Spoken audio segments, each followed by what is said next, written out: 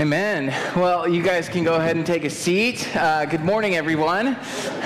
Yay, good to hear some feedback. How we doing today? We good? We're doing swell. Well, my name's Alex. I serve as one of the pastors here. Good to be with you all as we worship our Lord and Savior. About 2 years ago, Ricky and I, we went to a church planters assessment. Right before we planted the church, they had us kind of drive up to Ashland, and we spent a couple of days with some leaders within the denomination, and we spent some time with some other people who were considering church planting, and it sounds exactly like what they call it. It is an assessment where they kind of assess, hey, are these people in a good spot? Are they fit to plant a church? And I passed, and they told Ricky no, and that's not true. That's a joke. But as we are going through the process, they're kind of just evaluating where we're at spiritually, where we're at in our marriages, and how we're doing just in our own walk with the Lord. And they sat us down during these lunches at different times. And as we're sitting with these different assessors who are kind of trying to get to know us, they're poking and prodding with different questions here and there. And I'll never forget one of the lunches that I sat down with a guy named Doug, bald guy, got glasses, and I'll never forget the question that he asked me because that moment struck me so profoundly. He sat there and he looked me in the eyes and he said, "Who is Alex?" Basic question. So I'm kind of like, oh, okay. I'll start answering. I'll tell you who Alex is. And so I start kind of going, I've been in youth ministry for the last year and a half. I've got a master's degree in management. I'm the second in my family to graduate college. I competed in college track and field. And he stops me and he's like, no, I don't want to know any of that. Who is Alex? I'm kind of like, I'm telling you who he is. And so I list off like 4 other things that I've kind of done in my life, and I start telling him all of these accolades, right, that I've kind of put on my life, and he stops me and he goes, no. Forget all the things you've done. Forget the job titles. Forget the achievements. Take it all away. Who is Alex? I had no answer for him. I was stunned, completely blown away. No clue how to respond to this guy, and he continues to press in. And he just pokes a little further, and he gets to the point to where he stops me and he says, "Doesn't that bother you?" And as I'm wrestling with that conversation, I look back and I think to that moment, and I'm like, man, how would I respond to that today if he asked me again? Like if I saw Doug and we had lunch and he stopped me and said, "Who's Alex?" How would I respond? And I think so often all of us are constantly asking that same question, who am I? We're caught up with trying to answer that question with maybe our different accomplishments, our job titles, our success rates, what we bring to the table, who we're married to, what our children look like when we send them off and they're grown up. And we start to think that all of those things are what identify us. We start to think that all of what we've accumulated is who we are, and it's what our identity is. But today in Matthew chapter 3, we're going to see that our identity is not from what we do, but it's from who we belong to. So the big idea that we're going to see this morning is that Jesus is the beloved Son who identifies with his people. Big idea. Jesus is the beloved Son who identifies with his people. So we're going to see that in 2 movements, kind of train tracks for the morning, 2 points, right? First, we're going to see that Jesus identifies with the people. Oh, wow, so surprising. That's a good, clever sub-point there, Alex. And then the second one is that the Father identifies his Son. So if you would, open up Matthew chapter 3. We're going to start in verse 13. Somebody give me an amen when you open your Bible there. Oh, yeah, there we go. We're reading scripture together. Verse 13. Then Jesus came from Galilee to John at the Jordan to be baptized by him. But John tried to stop him, saying, "I need to be baptized by you, and yet you come to me." Jesus answered him, "Allow it for now, because this is the way for us to fulfill all righteousness." Then John allowed him to be baptized. So first point this morning, Jesus identifies with his people. If we think back to last week, we kind of started up again our series in the Gospel of Matthew, and Ricky walked us through the first half of Matthew chapter 3, and in chapter 3 we read about John the Baptist. He's a prophet.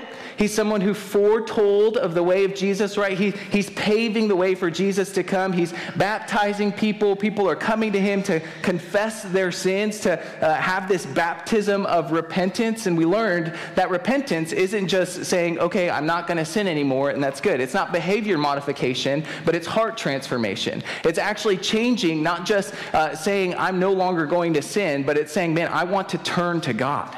I want to turn to who God is and what he's done, and I want to actually follow him.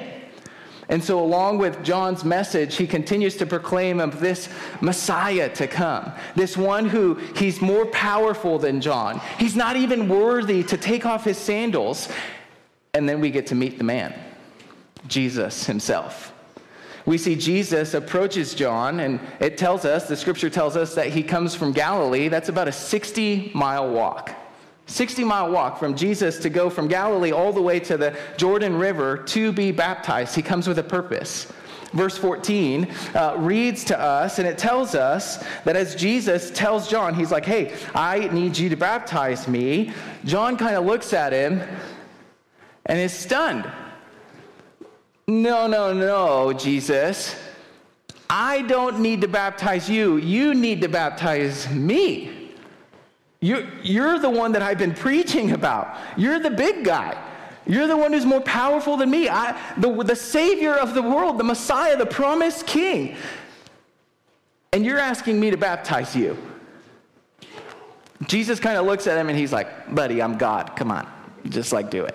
That's not what he says, but it's kind of how I imagine maybe the conversation may be going. But as I think through this, one of the main questions that I think all of us maybe have as we read this text, and we kind of sit there and we're like, why does Jesus need to be baptized? What's the whole point of that? Why is he coming to have this baptism of repentance? Isn't he the Messiah? Isn't Jesus supposed to be sinless? Never to have fallen into sin, and yet he's coming to have a baptism of repentance. That makes no sense. He doesn't have any sin to confess. But verse 15, Jesus gives us the answer. Why? Why is Jesus being baptized? He says, allow it for now, because this is the way for us to fulfill all righteousness. To fulfill all righteousness. So quick note, fulfillment, that's a major theme throughout the Gospel of Matthew. So if you got your Bible or your pen, you can underline the word fulfill. And every time you see that, kind of underline it, circle, highlight it, kind of point out to see that this is something that the Holy Spirit, through Matthew, is trying to show us that Jesus is continually fulfilling these things. So notice that word every time it pops up. But what Jesus is doing here with this baptism is we kind of wonder, and we're like, okay, so if he's being baptized to fulfill all righteousness, does that mean when he's baptized and it's done and over, then he's already accomplished it all? It's all said and done, project over, time to go home? No, we have to remember what baptism is. This baptism specifically, this baptism of repentance is, if someone was to go and take this baptism, they would be telling the world, I have sinned against the holy God. And I'm coming because I want to turn my life to God. I want heart transformation. I want to be cleansed from the sin that I've committed, and I want to take the path properly, the path correctly. And so all the people that are coming, think about the type of people that are coming, right? They're all sinful people. The watching world is looking on to Jesus, maybe not knowing who he is at all. And Jesus comes to take this baptism of repentance. While he doesn't need to repent of any sin, he's telling the watching world, watch me. I'm going to walk the righteous path. Watch me. I'm going to walk the way of God. And so he's proclaiming to the world what he's going to continue to do, how he's going to fulfill all righteousness. And this is just a piece of what he's going to do for the next 3 years as we walk through the Gospel of Matthew and see his entire life. And in the same way that he steps into this moment and says, watch me, he's also identifying with the people there. He's identifying with all of them because all the people there are sinful people. All the people there are coming and saying, I've sinned. I'm unclean. I'm not holy.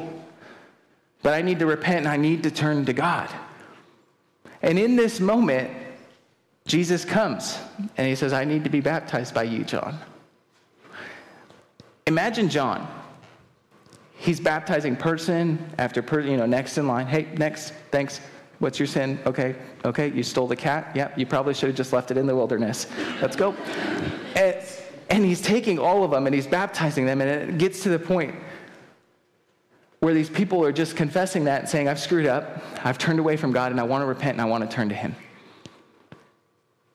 And here Jesus identifies with all those people in the crowd, the watching world, sitting with a bunch of messy people who are saying, I've turned away from God, but I want to turn back.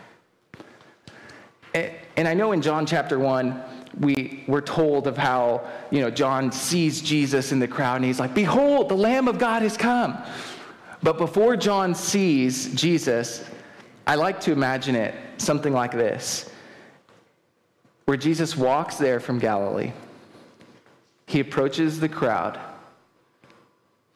and he stands right in line with them, waiting to be baptized.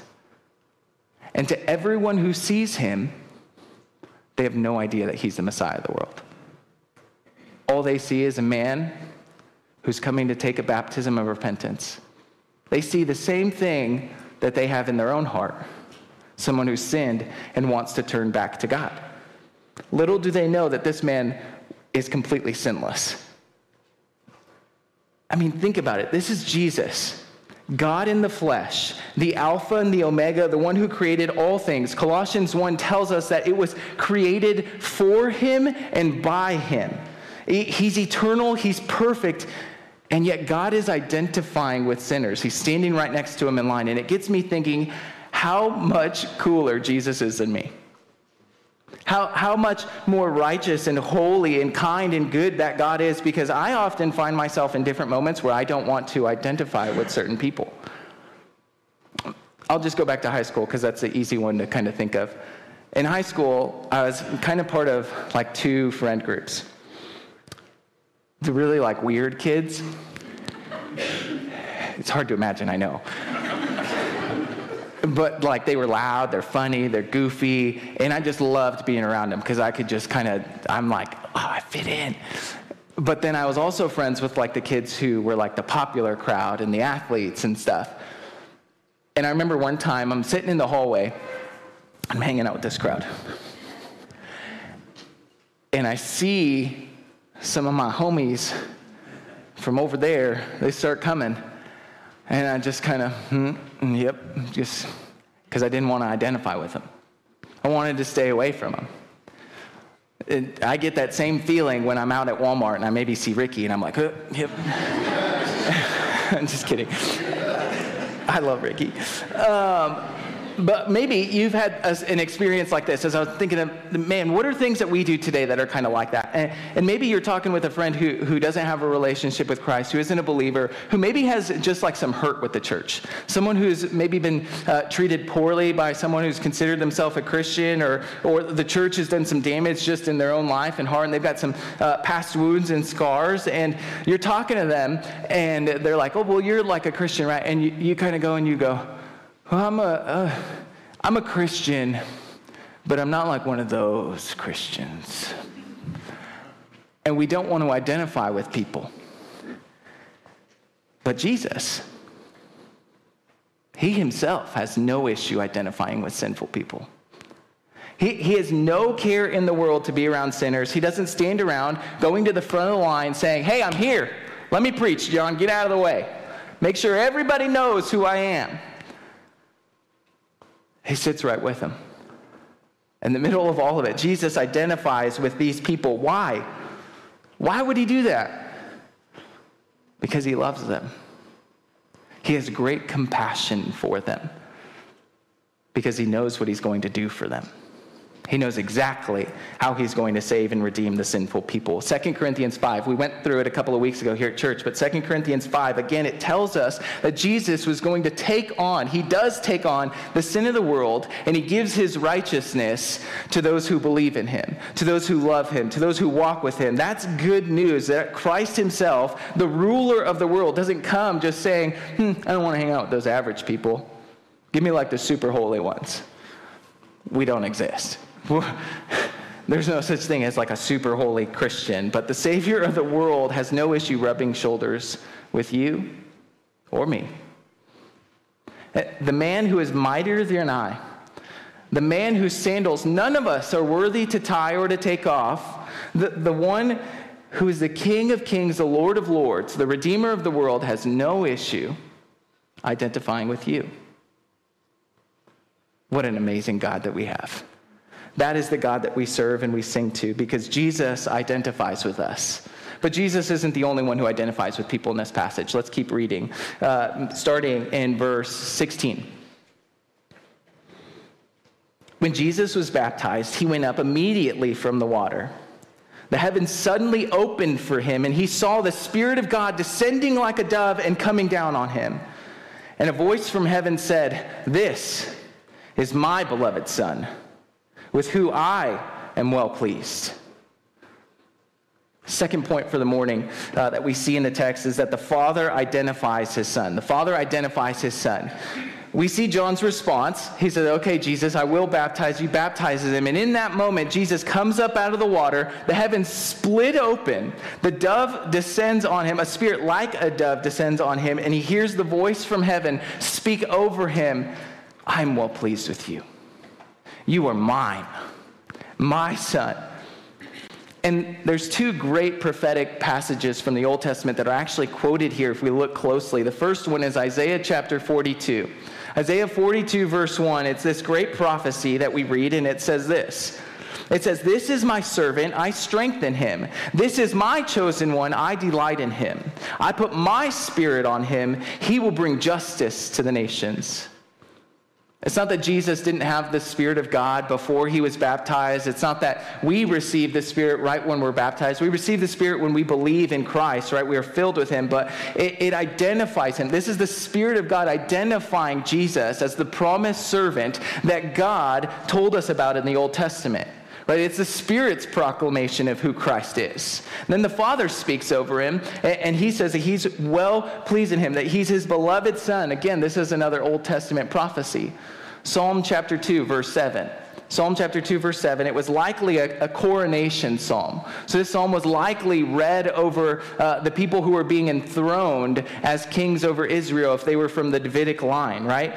But after the exile, there's no longer any Davidic kings. And so this psalm was then seen to be a prophecy, waiting for the true Messiah, the true Son of David to come and to redeem his people, to lead them, to be their king. And God said, "This is my Son, my servant Son, who's going to lead my people." And this is what Matthew has been doing the entire time. As we look through the first couple of chapters of the Gospel of Matthew, Matthew is revealing to us time and time again a declaration of who Jesus is. You go to Matthew 1, opening page. What's he do? Genealogy. By the bloodline, Jesus is worthy to be the King of the world. What's he do right after that? Okay, cool. There's an angel, there's some wise men. All right, sweet. They're going to proclaim that Jesus is the true King of Israel, not Herod. Then there's the prophets who foretell of Jesus to come, the king to come out of Egypt, to be born a Nazarene. Then there's the final prophet, John the Baptist, who says, "I'm going to pave the way for the king."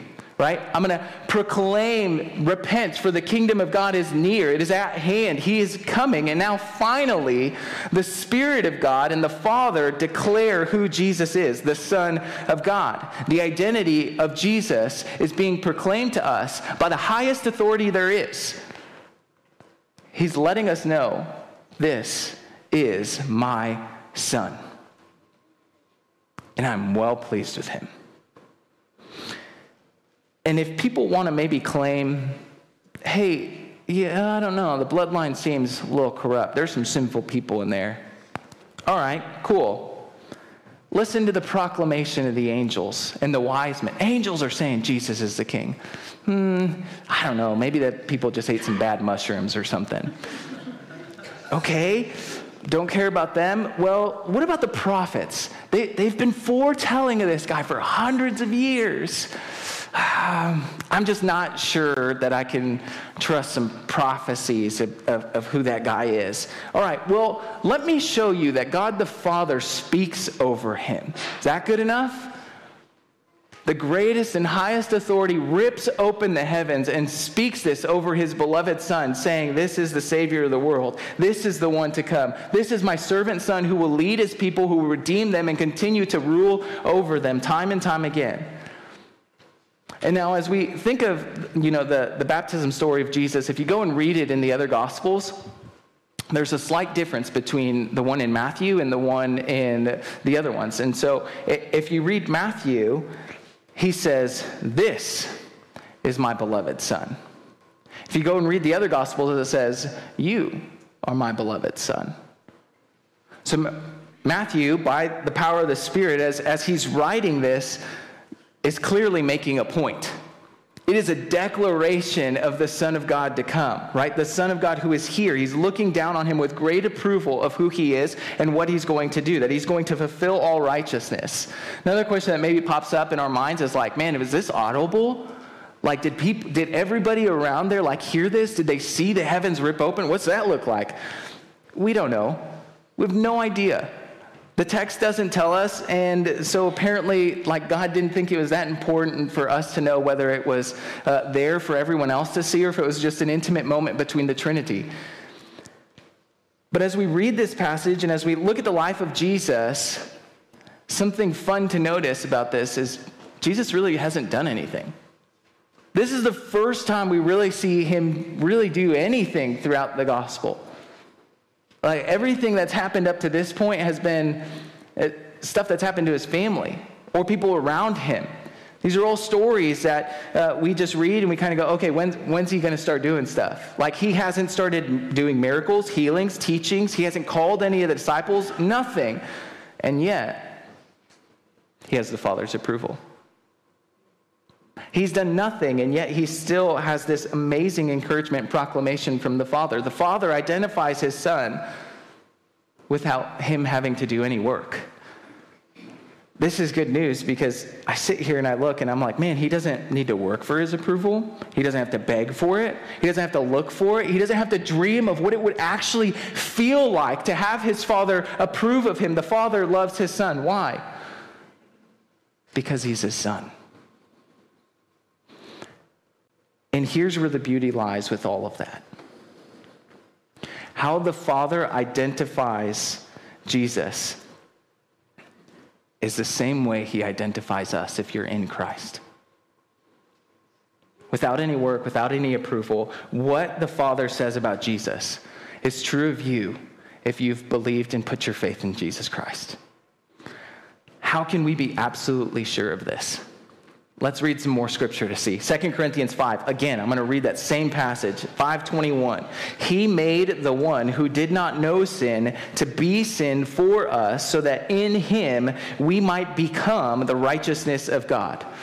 Jesus did not know any sin. He did not fall into temptation. He was completely righteous, and yet he identified with people who were completely sinful, unholy, unclean, far away from God, and he stood right next to sinners like you and me.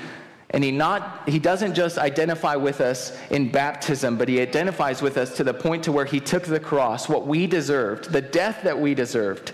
The wicked, painful, gruesome death that he took on the cross was ours, and yet he replaced it for us. He took that for us, and what is his, is now also ours. We have his righteousness, and that is glorious news that we get to just think about and sit with. In John 16, verse 15, he says this. He says, everything the Father has is mine. This is why I told you that he takes from what is mine and will declare it to you. He goes on in verse 27, for the Father himself loves you because you have loved me and believed that I came from God. Everything that is Jesus's is ours. Everything. we get to identify with the Savior of the world, the King of Kings, the Lord of Lords. So if you've never believed in Jesus, if you've never trusted in Christ, if you've never actually given your life to him, I want you to see that in Matthew chapter 3, God is declaring this amazing, beloved Son who did all the work for us, who gave his life for us, whom he is well pleased in, that we could believe in him, trust in him, put our faith in him, and we could have all of the glorious riches that he has. That while we were separated from God and we were in sin, far away from him, Jesus did all the work so that we could be granted his righteousness. He says, if you love and believe in me, all that the Father has is yours. All that is mine is yours. All the love that I receive from the Father is yours. What good news is that? The Father, the one who created us, the one who knows you before the world began, the one who knit you in your mother's womb, because you trust in Christ, you have all that is his. Good news. He says, you are my child. I'm so pleased with you. So well pleased with you that you don't have to earn my love, and I give it all over to you. You are mine. And we have that as a grace from God. You no longer have to wonder the question that all of us wrestle with. Who am I? Am I my job? Am I the status of all my social accolades? Am I the approval of the people that I seek? Am I my parents' legacy? Am I my race? Who am I? You could be a beloved child of the one true King if you gave your life to Christ. That's a free gift. You don't have to do anything. Just like the Father approves of Jesus before he does anything, because of the work that Jesus has done, we are approved of by the Father if we trust in him. We don't have to do any sort of work, but he died the death that we deserve. He raised on the third day. He defeated sin and death so that we could have everlasting life with him. And if you've trusted in Christ, if you believed in Jesus, now here's my baptism plug, okay? You guys were waiting for it, I know it. We get to respond. We get to actually proclaim that to the world. This baptism that we get to celebrate in 2 weeks is just something beautiful that if you've never been baptized, you get to show the world and tell everybody what Jesus has done in your life. This is you saying, I'm someone who was far off from God, who could not do it, who could not try to earn his approval, and yet I have it because of what Jesus did for me. As much as I work and try hard and try to clean myself up and be good and try to show a great face to people, he did it all for me, and I get to have the amazing love of the Father. That's the good news that we get to proclaim in baptism. So if you've never been baptized, if you're curious about baptism, feel free to ask us. We're more than willing to just have conversations about it. And if you've trusted in Christ, if you've walked through baptism, if you've been walking with Jesus for a while, I just want to encourage us to remind us time and time again, we need this reminder that we are the beloved children of God. He looks on you with great joy because of what Christ has done. That's good news that we get to see, that he's given us everything, that it's rightfully ours because of him. And so if we are his children, right? If we've been changed by him, if we've been transformed by him, would we not speak like him? As I wrestled with this passage, I started thinking about how much I personally crave affirmation. And I know that a lot of us maybe wrestle with that. We desire to be encouraged. We like talking about ourselves because we want people to tell us that we're doing great. We enjoy the feedback we get from people. We crave affirmation from people. So what if we gave that to those around us? What if all the people that we try to maybe see and are maybe frustrated with at different points, what if rather than complaining about everything they do that frustrates us, we gave them great words of encouragement in the way that they give us joy? What if we spoke less about the frustrations of those around us and spoke more of the encouragement that they give to us? What if as parents, we spoke the love and affirmation over our children rather than talking about the things they do that annoy us? Now, I get it, parenting is hard. I'm not talking about expressing the hardships of parenting. But I'm talking about when we're hanging out with friends and we just talk about all the things that the kids do that frustrate us. Like, what if we actually spoke to them the amazing joy that they bring to us in our hearts?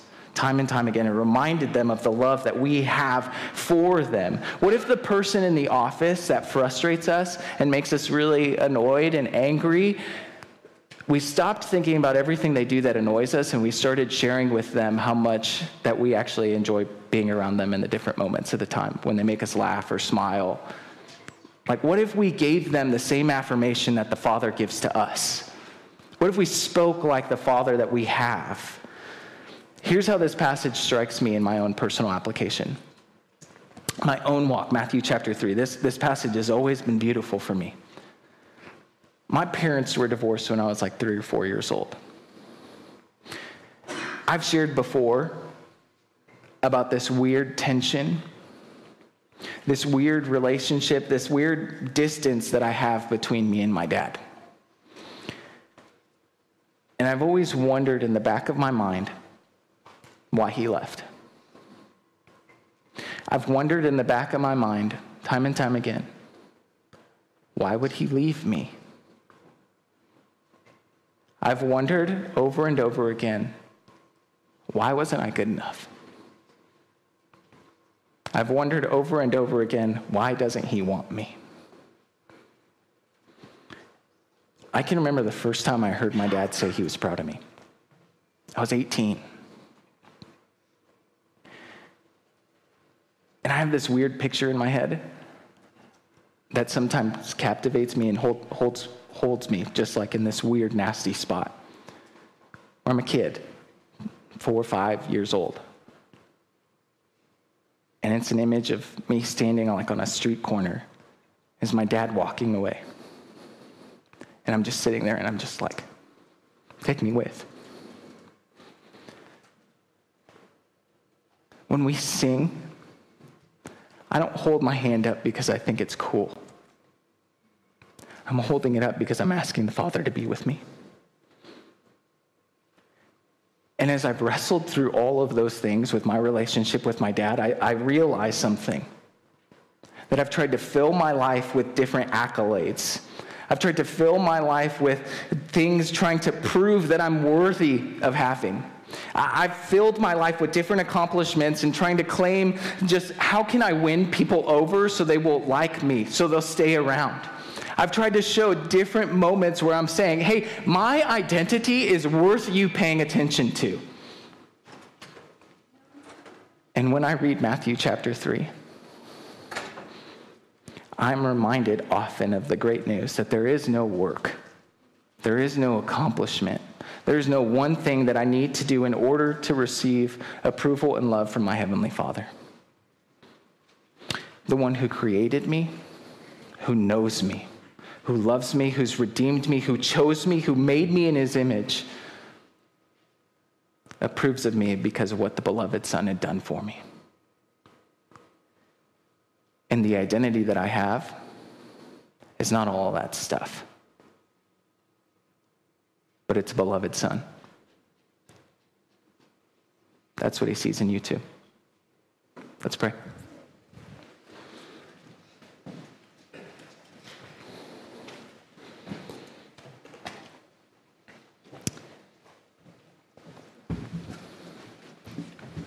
Father, I'm grateful for your great love.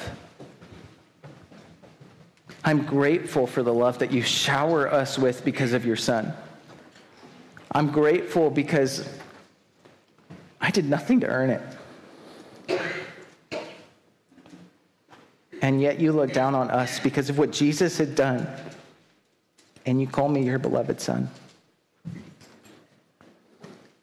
Lord, I pray that we would be reminded constantly as we spend time in Scripture and in prayer and in community with your people, God, that we would be reminded that we are not the different things that happen to us or the way we think that people view us or the identity that we try to put on ourselves, Lord, but that we would remember that we are beloved